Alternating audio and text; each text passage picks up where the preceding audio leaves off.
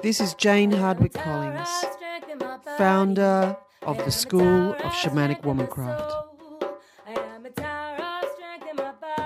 Connecting to our inner dimensions. Inner reviews of transformation. When and how my life changed.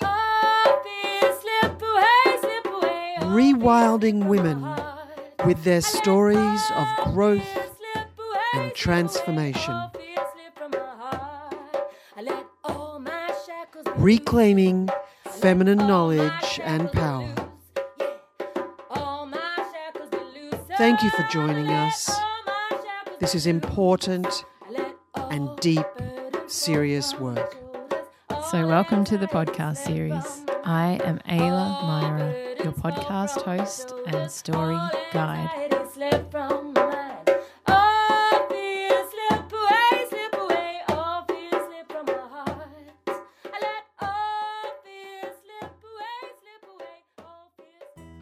Big welcome to episode 26 of the Womancraft podcast, and we're here with Anne, who's an artist and sacred business facilitator, and she journeyed in the Four Seasons journey in 2018.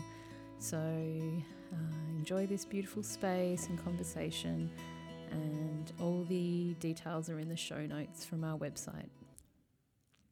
Okay, hi Anne. Big welcome to the Womancraft podcast. It's a really great honour to have you here and listen to your lived experience of journeying through the school. So, yeah, big welcome. Hi Ayla. Thanks for having me. I've been listening you're... to these for a while and I finally got the courage to put my hand in the ring.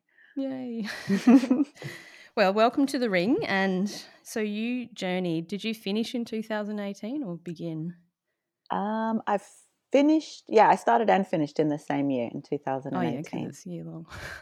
Yeah, well, some start the year before, but I was one of the late, like I just rang up one day and joined and then it started the next week. So. Oh, wow. Okay, so normally I sort of begin the podcast asking how you felt called. So that sounds interesting. Tell me how you felt called to that within a week. Like what happened to... Well, we'd been doing a 3-day vigil, Sacred Fire, for a family in our community that had lost one of their loved ones. And and part of that sacred circle was to have a place for the women that were bleeding. And I was sitting in that space because I was bleeding during that time where we were sitting vigil. And my daughter said to me, "Why are you sitting there?" And I was like, "Because I'm bleeding. It's my time of the month." And she's like, "Ugh."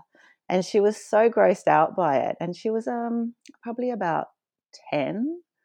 And I just thought, oh my God, I've got to do something about changing this patterning that's occurring around what is a sacred women's business. And I'd worked with Jane 10 years before when I had birthed my babies. I had home births and did a lot of work then. And so I'd come across Jane and her work. And so I just started looking it up again and just went online and was like, okay, that's what I'm doing, the Four Seasons journey. And you're seemingly all ready to go within that week?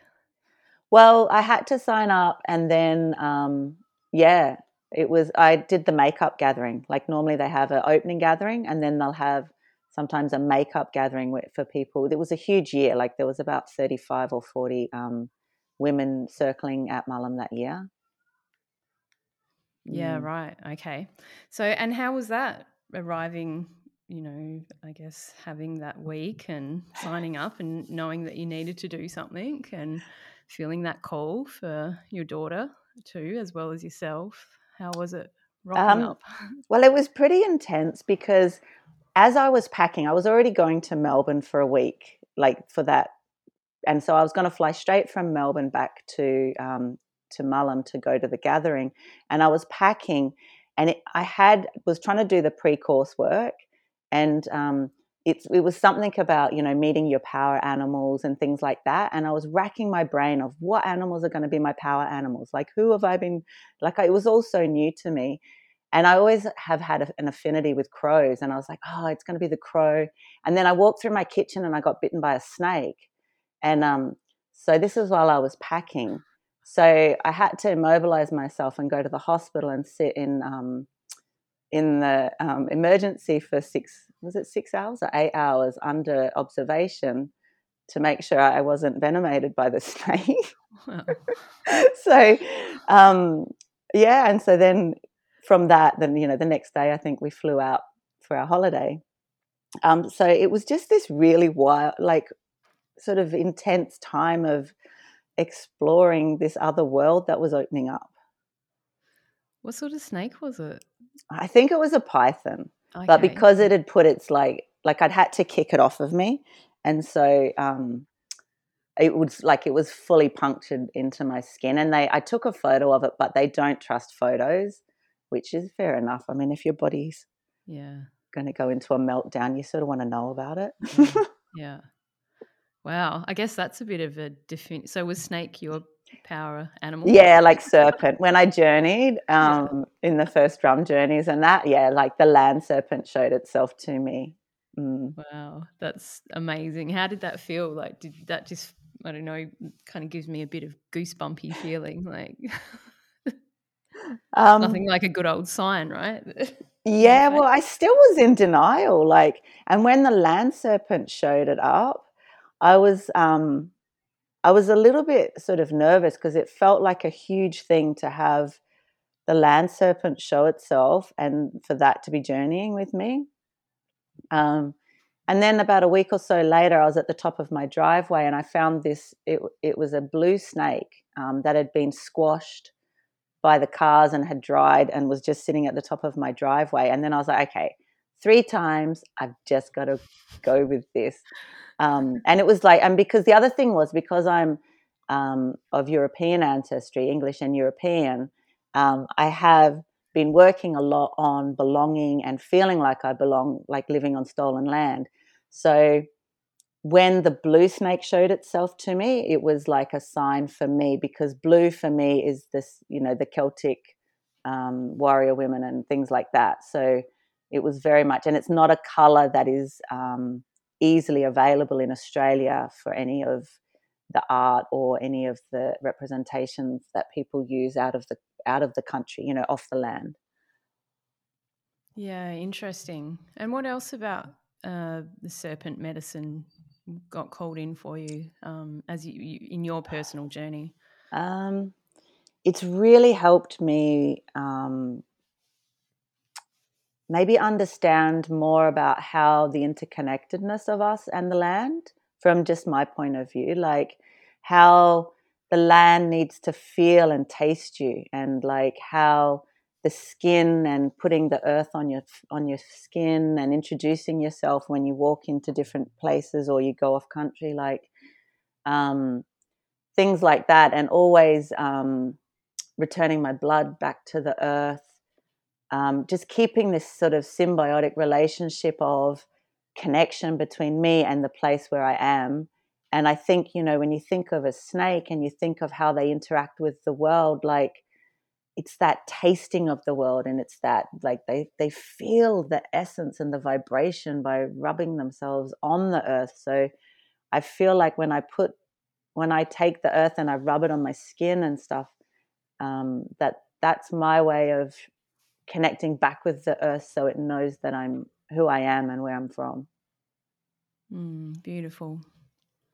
And before we go into that first gathering, so your daughter would be 13. Yeah. So can I ask quickly before I forget, how is she now with menstrual blood? Is anything She's changed? still grossed out by it. But I'm much more comfortable. Like I had never even thought of doing like blood medicine or, you know, like blood work before all of this journeying with women that are really empowered and really connected to themselves and to their place. So I think it's just now I'm so much more comfortable, and I love working in that realm. And so I mean, she's 13. She's grossed out by anything I do. So it's sort of, but it feels lighter now. It feels okay now. Almost more playful, or? Yeah, like I'll sort of tease her a bit with it or whatever. And, when she's ready, like at least I know that she has an imprint of what, a woman who has owned and accepted her rite of passage, what that looks like. And a lot of my friends and, they're the same. So she has at least role models now. How was your entry into Menarche? Do you remember that?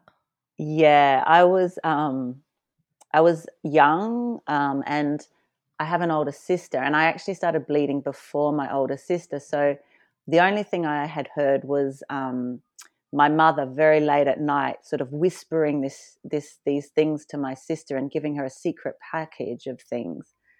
And so for me, I was on holidays like 3,000 kilometers away with my father at my grandfather's house when I started bleeding. Wow. And so I had nothing and so I went through my sister's stuff and I stole all of her little kit.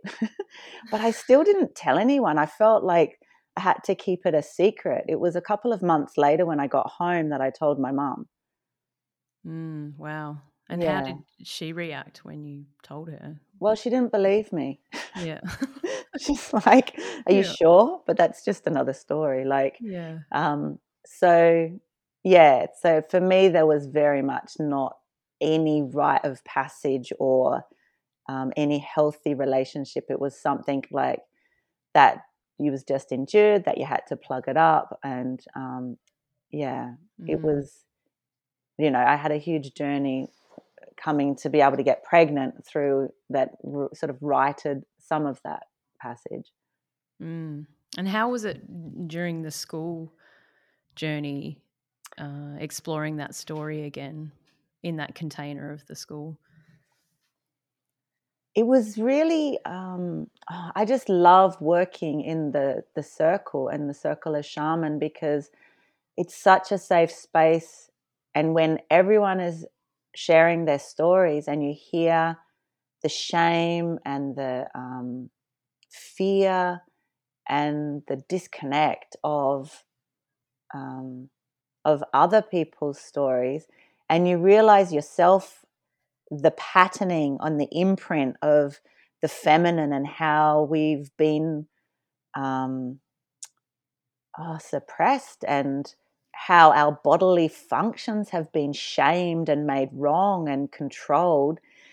It was a huge awakening, huge awakening. Beautiful. So I love hearing about people's drum making, and so let's go back to that first gathering again. And had you sat in circle much before, and how did you, if you can remember, how it felt for you just stepping into that space, and talk about the drum journey, the drum making as well, and the birth imprint? I was so uncomfortable. It was so out of my comfort zone. I really I've run workshops that are creative workshops for a long time, but not in circle. And the idea of someone calling me sister just was like so wild and crazy for me back then. Even the word goddess, I think I had some spiritual trauma. So the word goddess and all those things now that just roll off the tongue and have a completely different embodiment in me were really making me uncomfortable. And, I was one of the older ones there. And so I just was really uncomfortable and felt really out of place. Making is my thing. I love, that's my jam, is creating things. So the actual making of the drum was where I just could just relax and go into it. But I remember even going to the bathroom I think I was weaving something or doing something to wet it in the bathroom. And there was a woman, I can't remember who it was now, but she was, she was using her blood to paint on the back of her drum. And I was like, oh, oops, sorry. and and she was fine, she had the door open, and it wasn't like she was on the toilet or anything. She was just had her moon cup there. And I was like, oh, okay, what have I got myself in for?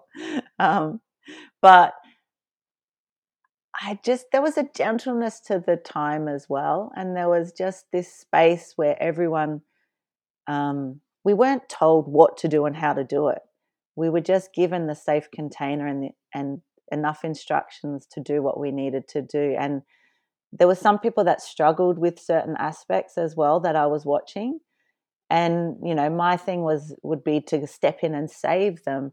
But I noticed that other people weren't doing that. Like the apprentice, like the people that were holding the circle weren't doing that. They were letting people have these experiences of frustration or whatever it was associated with making. And I was a bit like, oh, they're not even helping them. But yeah, then I sort of, just through watching and being, I realized it's part of the journey to actually step into your uncomfortable spaces. That would have been interesting too, as a person that runs creative workshops, where you are sort of doing the, oh, help you with this, or did you Yeah. find that similarity? Yeah. Yeah. Yeah, it was very, yeah, I mean, and I've always sat and listened and watched a lot. Like, I'm not necessarily, um, very dominant, I think, in spaces. So I was able to sit and witness what was happening and just be curious about this unfamiliar space and just see how and what they were doing. Yeah.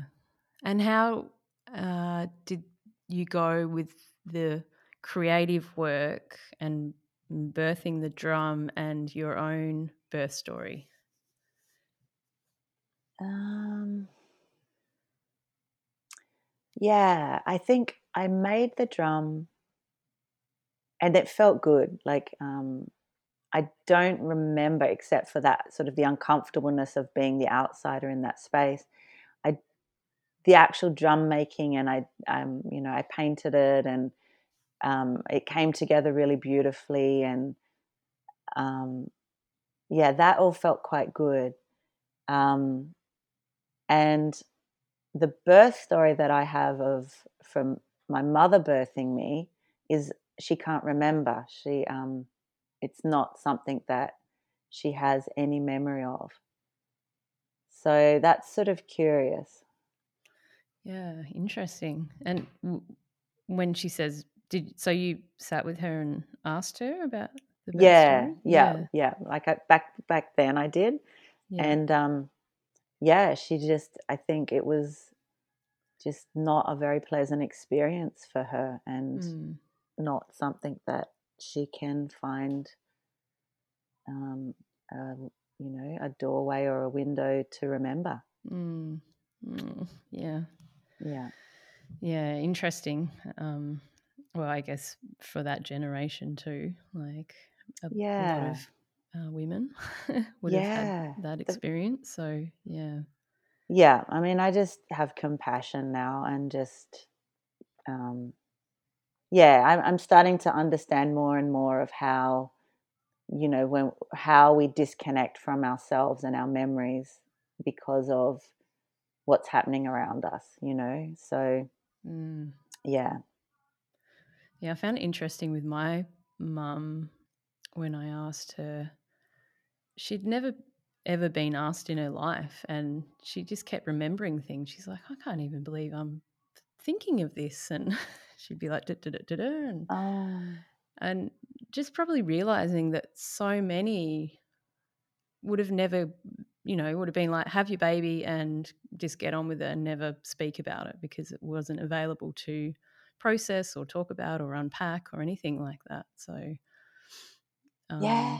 It's yeah. just strange, isn't it? Like, how, I mean, it's one of the biggest rites of passage that a woman can have the opportunity, if they're able to go Mm, through, as that, and um, menopause, mm, and we don't see that in our culture.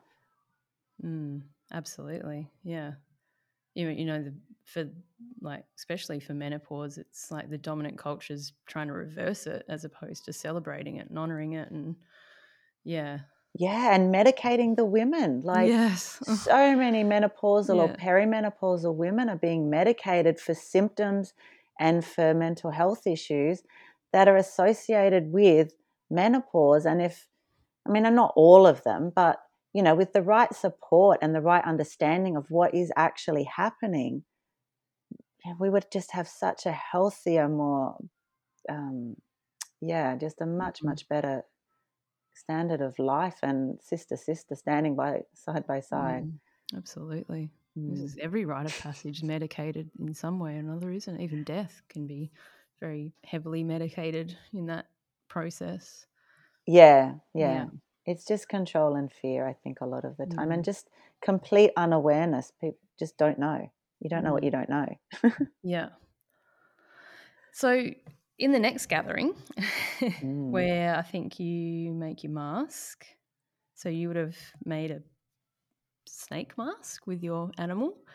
How was that gathering, if you can remember? And I'm sure you would have made an amazing creative mask. That was awesome. I had a huge collection of python skins that my Oh, friend had given me from her roof, and I dyed them in indigo. So I had all these blue snake skins, and I made like this Medusa mask. And it's funny, actually. I've got a beautiful photo that a friend took of my daughter in the mask, and I only just hung it up like about 2 hours ago in my new house, like, ah, and I'm looking like it's like right where I'm sitting. So that's so yeah. funny. Um, but yeah, I really enjoyed that process. It was so liberating, and um, because we were such a big group, we had the apprentices that were serving us. I don't know whether that's the right word. Um, we were sort of allocated into groups to an apprentice, and so the apprentice that I was working with, Raven, she was amazing. She was just, and I worked out later that she actually was the second, like for my first birth, for my son, like I had a midwife because I was having a home birth, Mm. and the midwife's backup was actually Raven. Like, Oh, no way. I just found it in the notes the other day because I knew I'd met her before, but she had changed her name since, um, in the 10 years. I was like, I knew it. Wow. She was at your birth, or she was just the No, she backup was the in case? backup. So Yeah, and you met. Yeah. if the midwife Wow. hadn't have turned up, it was going to be her. Yeah. So I only had met her once, I think, in my, but I was just so wild. So here she was midwifing me anyway. Yeah, again. um, and it was just like this thing. What do you need? What do I need to do? And for me, part of making the mask and reclaiming my body and myself, the body shame that I had lived with all of my life was for us to do, like, we painted ourselves with, what was it? I think I had some blue indigo and some pigments and things. And so we painted our faces and we painted our bodies, and we just stood, and we're, on top of the mountain there, and we just stood and did like this sort of ceremony together. And it was so beautiful and just so empowering to stand there, like semi-naked, like just our tops naked, and just feel so empowered and so safe, and reclaiming, I don't know, parts of me that, had been shamed and hidden, and just not even acknowledged. So I think that was a huge beginning of releasing a lot of my body shame that really needed to go for me to be able to grow and be whole.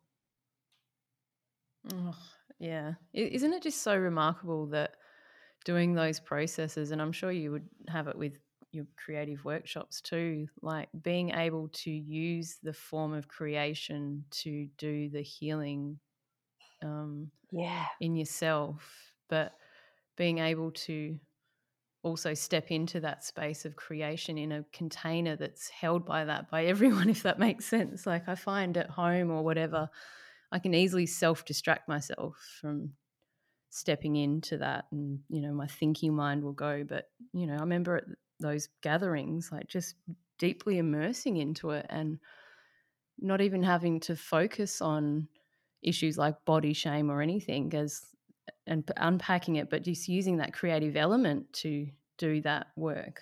I found Yeah. like, oh. And not in your head at all, like just fully.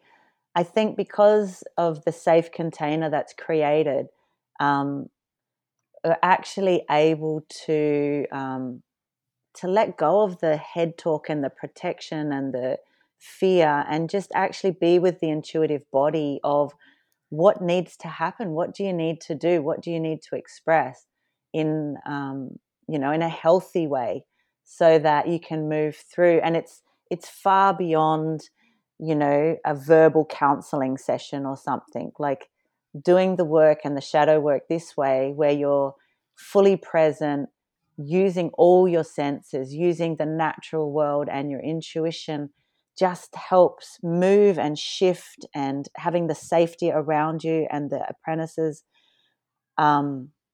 It's so subtle, but so powerful. Absolutely. Yeah. It just sounds like you're meant to be there with Raven and then the snake biting you. And I know.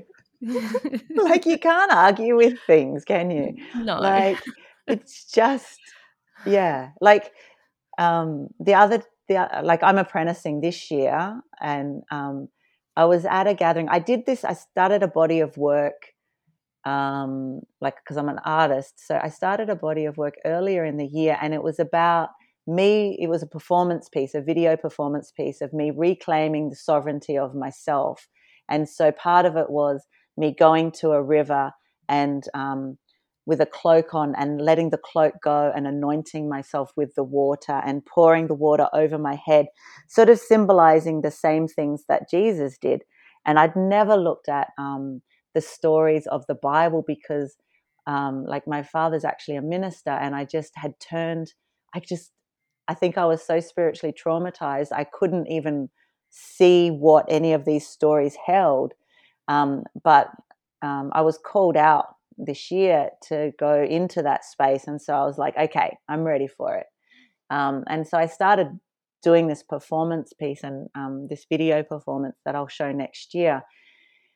And it must have been around Easter. And so I really had to look at some of those biblical stories. And then at one of the following gatherings, I was talking to a woman, and she was talking about the love of Jesus. And I really have to keep myself in my body to even stay present to listen to someone speak about things like that. Like it's a real trigger for me. And I stayed with it. And that was a couple of months ago. And I just listened to what she said. And then it was like this morning, I was thinking about, I was just laying in bed really early this morning, and I thought about pure love, and that what is pure love and how does that show up? And in a selfless, giving way, but how you still hold your own container for your own self to be fully present in and to be fully whole. I'm not sure if I'm making this, but it was just like, okay, I understand the saints, I understand the seers, I understand the light, the purity that they're coming from, and I understand how Jesus, before he was written into the Bible and an indoctrination, I understand perhaps how he was in this space as well. And I was like, that's my medicine done. Like I don't even have to show the work that I did with my own like self-baptism and anointing myself in the river. Like that's my medicine, is going through that creative process. And all of a sudden I can shed something and start to see something new.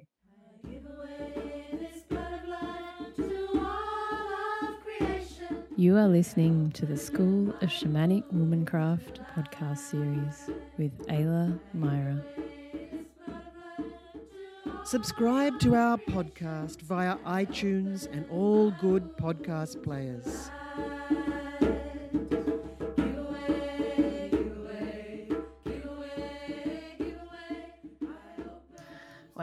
And did you feel something connected in your lineage as well when doing that?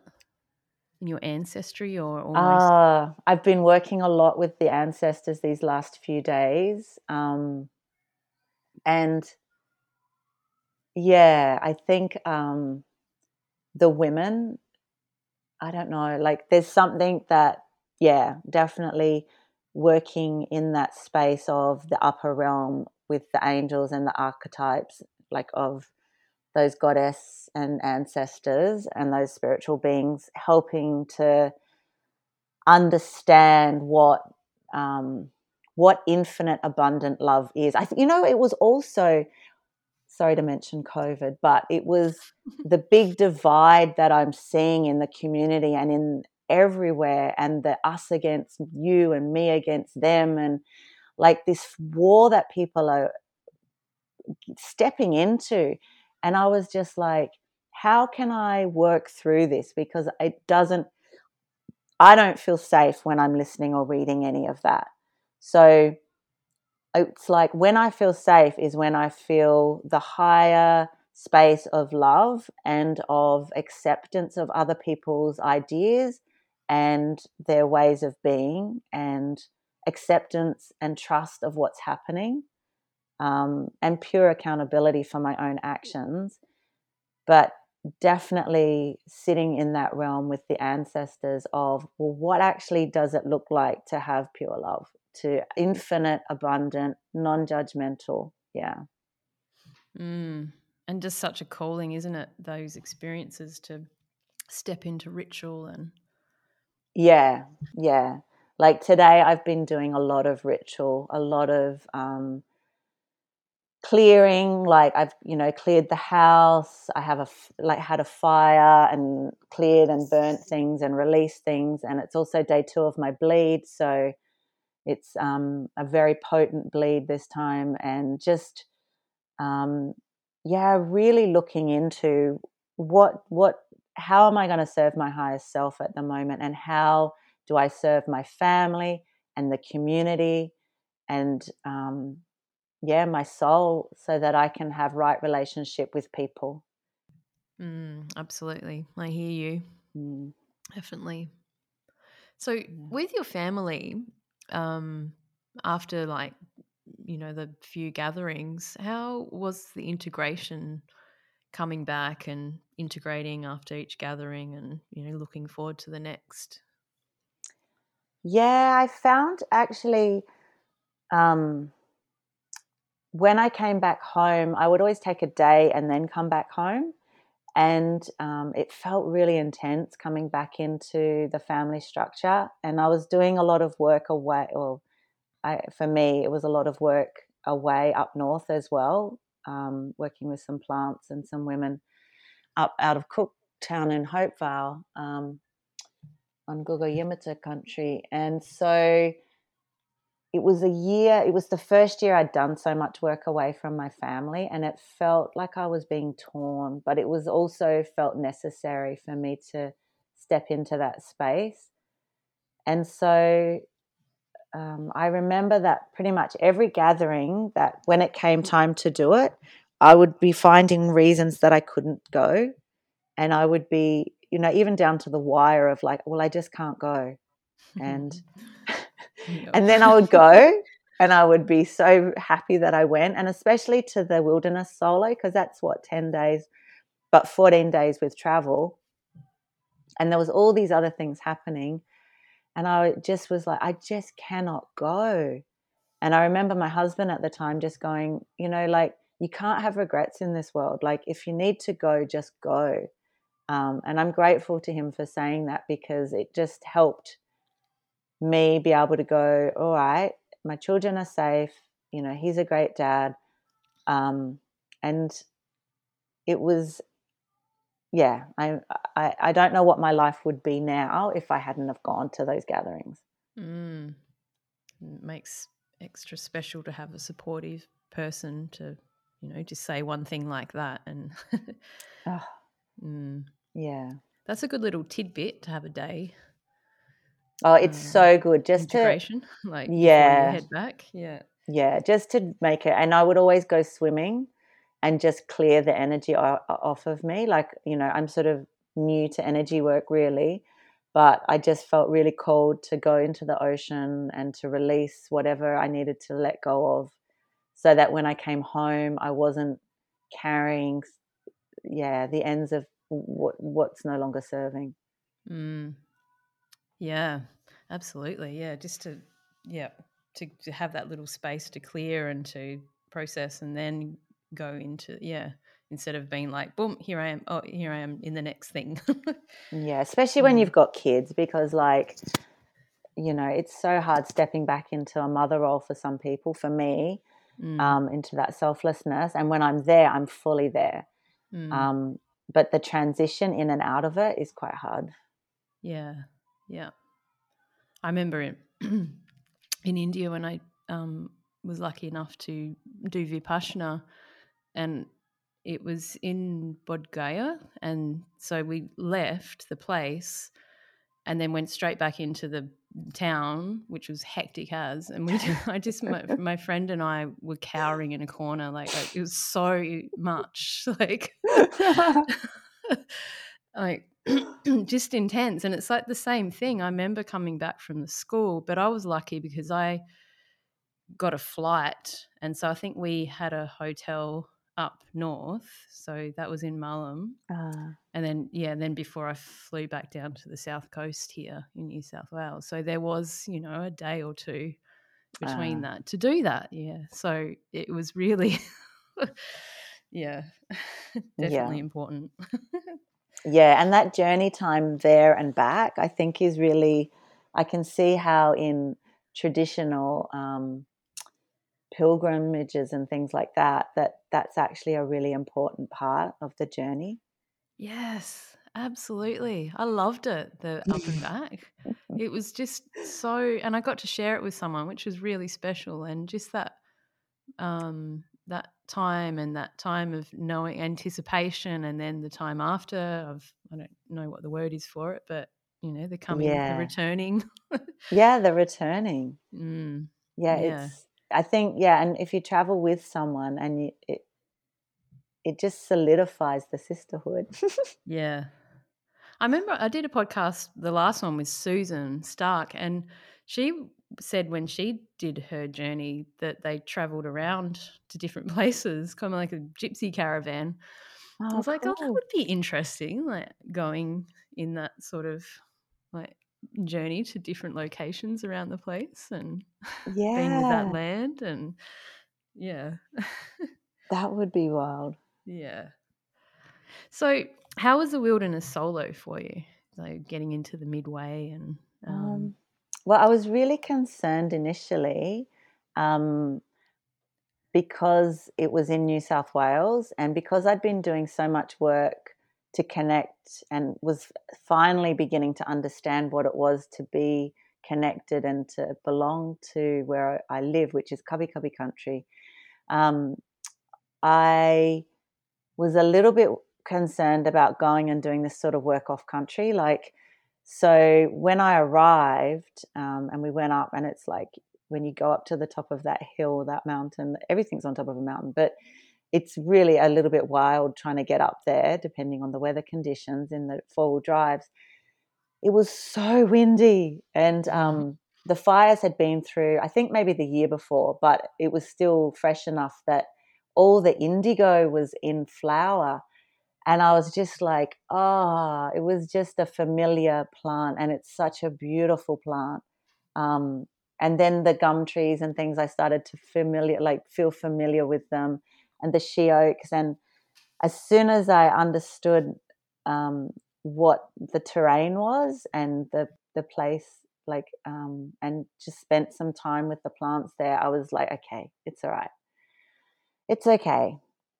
And the kookaburras just kept coming and sitting. And like kookaburra, medicine is like heal thyself. So it just felt really good. And I love being out bush, and I love camping. So the idea of spending 3 days by myself in the bush was just really exciting. I'd never done that before by myself. So like going out and finding the place, like, the location for this wilderness solo was really hard because I'm not very good at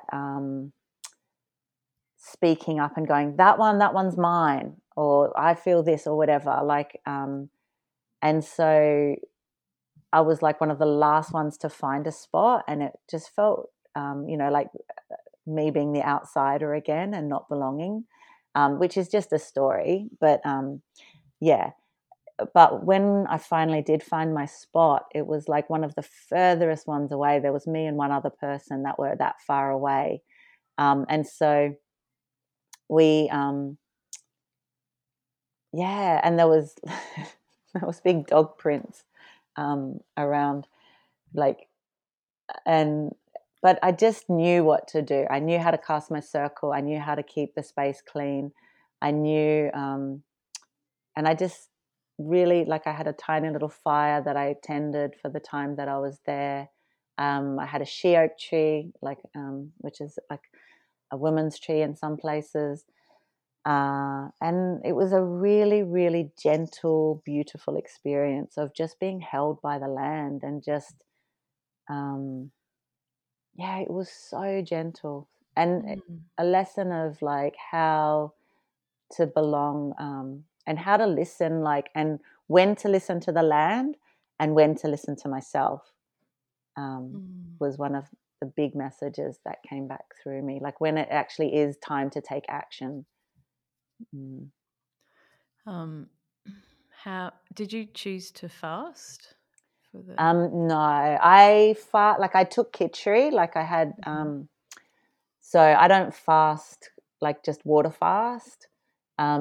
So I just, reduced the food intake for those 3 days, and I think I had like one meal a day, and I just had some weeds, like some forage tea that I'd made before I went up that supports your blood sugar, like keeping it even while you're fasting.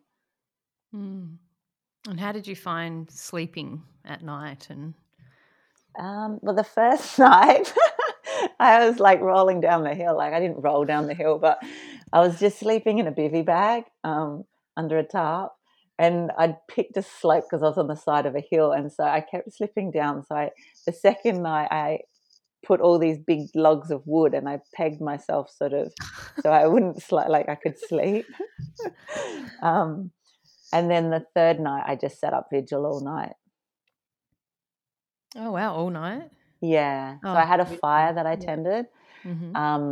And then it got really, really windy, and I like at like probably 3 or 4 in the morning, at that darkest point in the night, I had to put the fire out. And I just sat vigil as much as I could until I heard the dawn, when you feel like the sky changes, and then you hear the first birds. It was beautiful. I love that moment in dawn when you just hear the first, whatever local bird you have around your place, and the sky just gets that subtle, like, you're like, is it dawn yet? I love that.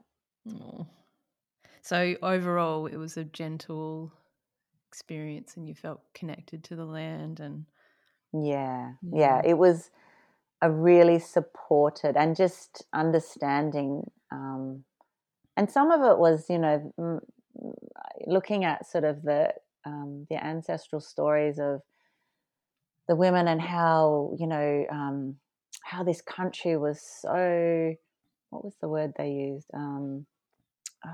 Harsh and severe and all of that. But when I laid on the land, and it wasn't, it was gentle, and it was beautiful and supportive. Oh, thank you for sharing that. Sounds like a beautiful. How was the integration when you came back? Did you want to come back, or was there a bit of hesitation, or? It was hard coming back, but it was a long, long time to be away from my kids. So I was really happy to come back to them, and to be able to hold them and hug them, and just see them again. It was long enough. Yeah. And did they think that was pretty cool that you did what you did? They're not necessarily the most attentive. Yeah, okay. I thought it was really cool. Yeah. I thought it was awesome. Yeah. And I've got some really dear friends that understood the awesomeness of it. And my kids were just like, yeah, whatever, Mum. I'm like, you don't know what I just did? You know what I just did? Yeah. And they're just like, yeah, whatever. You I'm the hippie. same. They're just like, oh, cool. I'm like, oh. One day you'll be excited about it and think your mum's cool when she did all that stuff. One day they'll listen to all these podcasts. They'll be like, oh, that's our mum speaking. Absolutely. Yeah. Wonder if, oh man, they'll probably have something crazy by then at that time, won't they? Yeah. They'll just download it. It won't even be Yeah. I won't even have to listen to it. It'll just be a microchip. I was describing a VHS to my 11-year-old. He kind of gets it, but he's like, it's like a tape, right? In those cars, those old cars, when you put the thing in, I'm like, yeah, but then like you watch a video on it and you put it in, it's got a tape on it. He's like, oh, wow. Yeah, no. I'm like, yeah, cutting edge. He's like, yeah, nah, Mum, I don't get it. Yeah. I'm like, that's not that long ago, geez. I know. So love to talk about the work that you do now and as an artist, and also I'd love to learn more about Sacred Business School, which I'm thinking may have birthed after the journey at some point. Could you just talk about that? So my creative practice, my art practice is predominantly around plants, and it's about just working with plants, deeply listening, sitting still, listening to place, sometimes working with objects, and just finding the stories and finding ways to share those. So it might be with natural dye and images or fiber or ink on paper, installation, performance. And I just, it's sort of my medicine really. And then as part of, like, a long time ago, I used to be a retail buyer, and I worked in that sort of corporate world for about, it was close to 15 years. So it was big dollars and lots of travel and all these sorts of things. So I have this like whole business head inside of me that can do numbers and costings and budgets and all of that. But it was a really horrible way to make a living, really, because you're exploiting and consuming. So I'd left it behind in my 30s when I had my children, and I hadn't been able to integrate it into my world. But once I'd done the Four Seasons journey and just become familiar with how the cycles of my body and the earth and the moon and the interconnectedness of all of them, that's how I run my business now. Like, I have an online shop, and like I'm an entrepreneur as well as an artist, I guess. And so I sell originals and reproductions and things like that. But I also have a textiles range. And so, like, I started running a couple of courses just on costings for people for the local council, like how as artists to do costings. And then it just started to evolve, and I suddenly realized there's a feminine, earth-centered way of doing business that not very many people are experiencing. What they're experiencing is the grind and the hustle and the force, and it's a very masculine do sort of way of doing business, and it burns us out. And so I've just been working in the last 2 years on working with the seasons of the earth, and that's how I run my business. So working in like the moon cycles, looking at my own cycles. So, like I said, I'm bleeding at the moment. So these last 2 days, I've just locked down in the house, and I've just been doing some really deep planning. And also, like, a lot of things are changing quite quickly. Like, all my workshops just got cancelled for the rest of the year pretty much because of the uncertainties and lockdowns. So that was my income, like half my income gone. But using the support that is around us of the earth and of I was able to, instead of just go, oh my God, what am I going to do?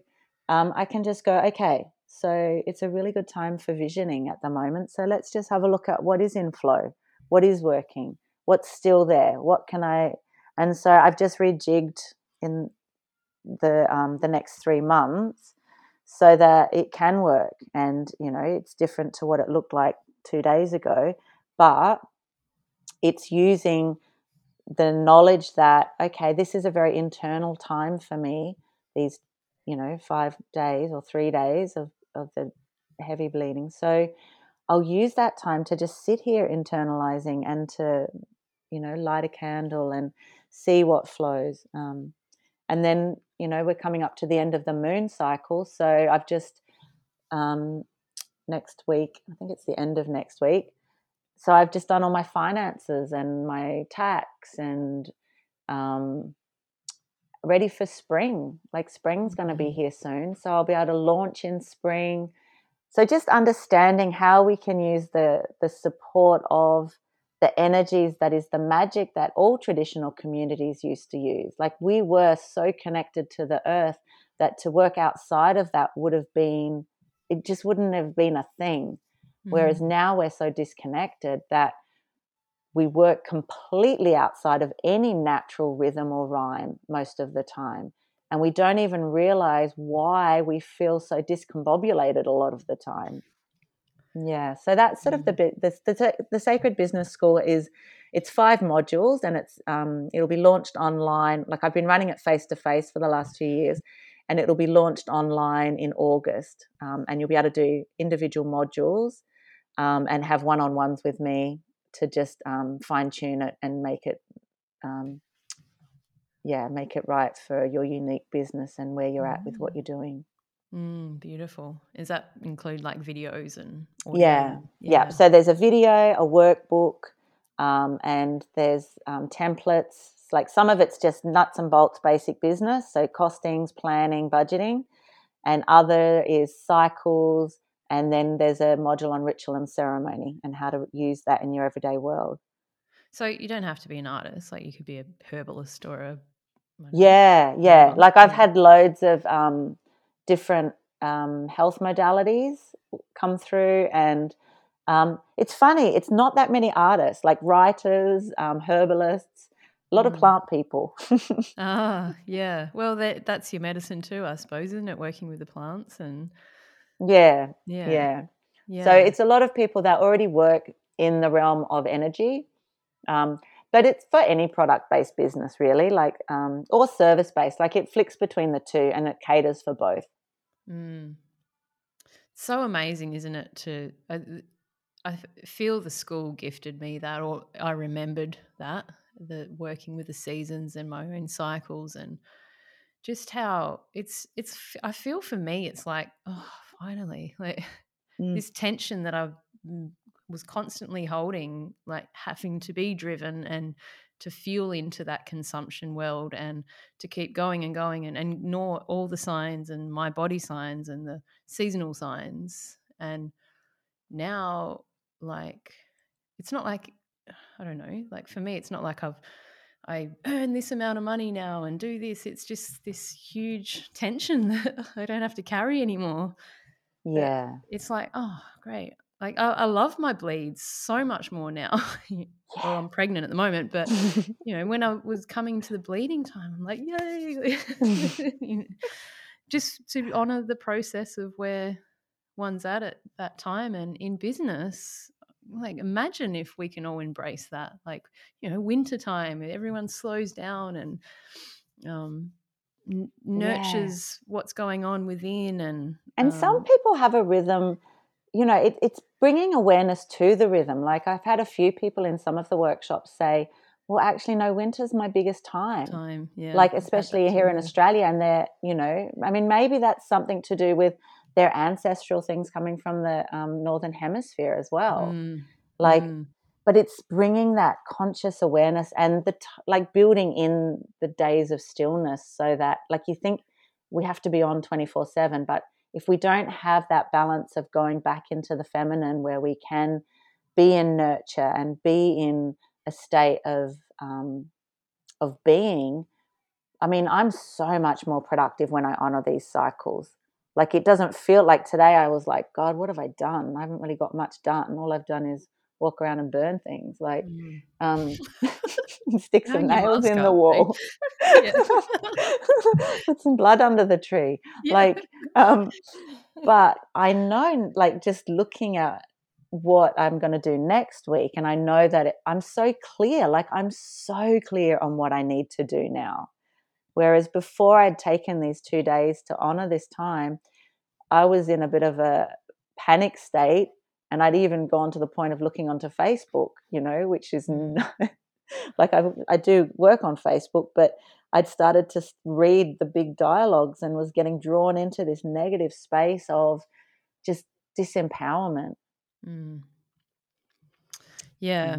Interesting, isn't it? I have a kind of similar thing that for me personally, that there's like a little self-sabotage checkbox somewhere that it's not so heightened at like now in my life, but yeah, I would just be like, yeah, I'm going to go do all those things that are going to make me feel even worse about myself because I'm knowingly going to do it, but the fear just like will drive me into that space.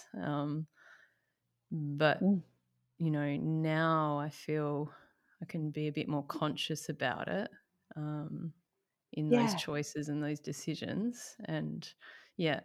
And do you find, like, when you catch, like, you become more familiar with that feeling, and when you catch yourself going into that sabotage state or that negative headspace, you go, okay, you check in, like you do a mental check of, okay, what season are we in? What time of the moon cycle are we in? What time of the month am I in? What's happening around me?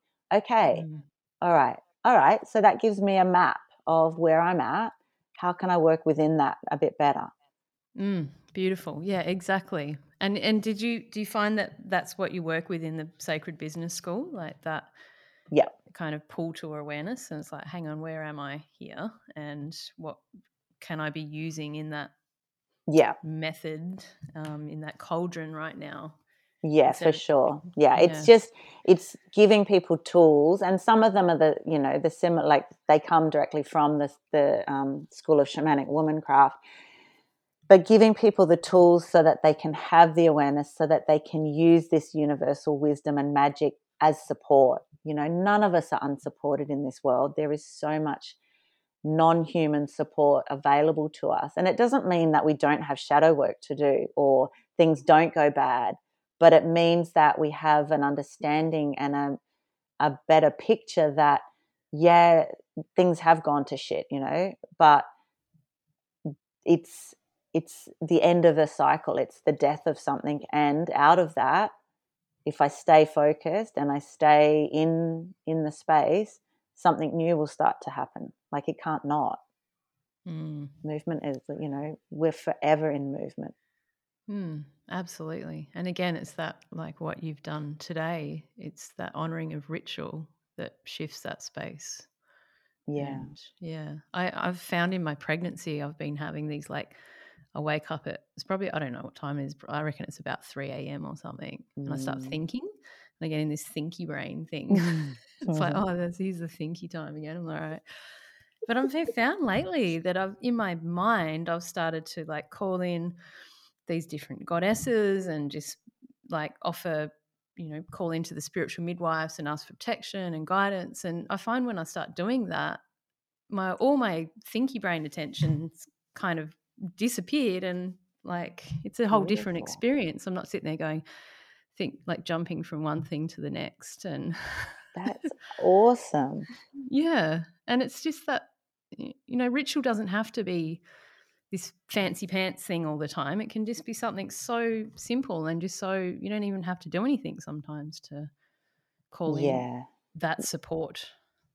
Yeah, and I think the whole thing with ritual and ceremony was, it is actually the everyday.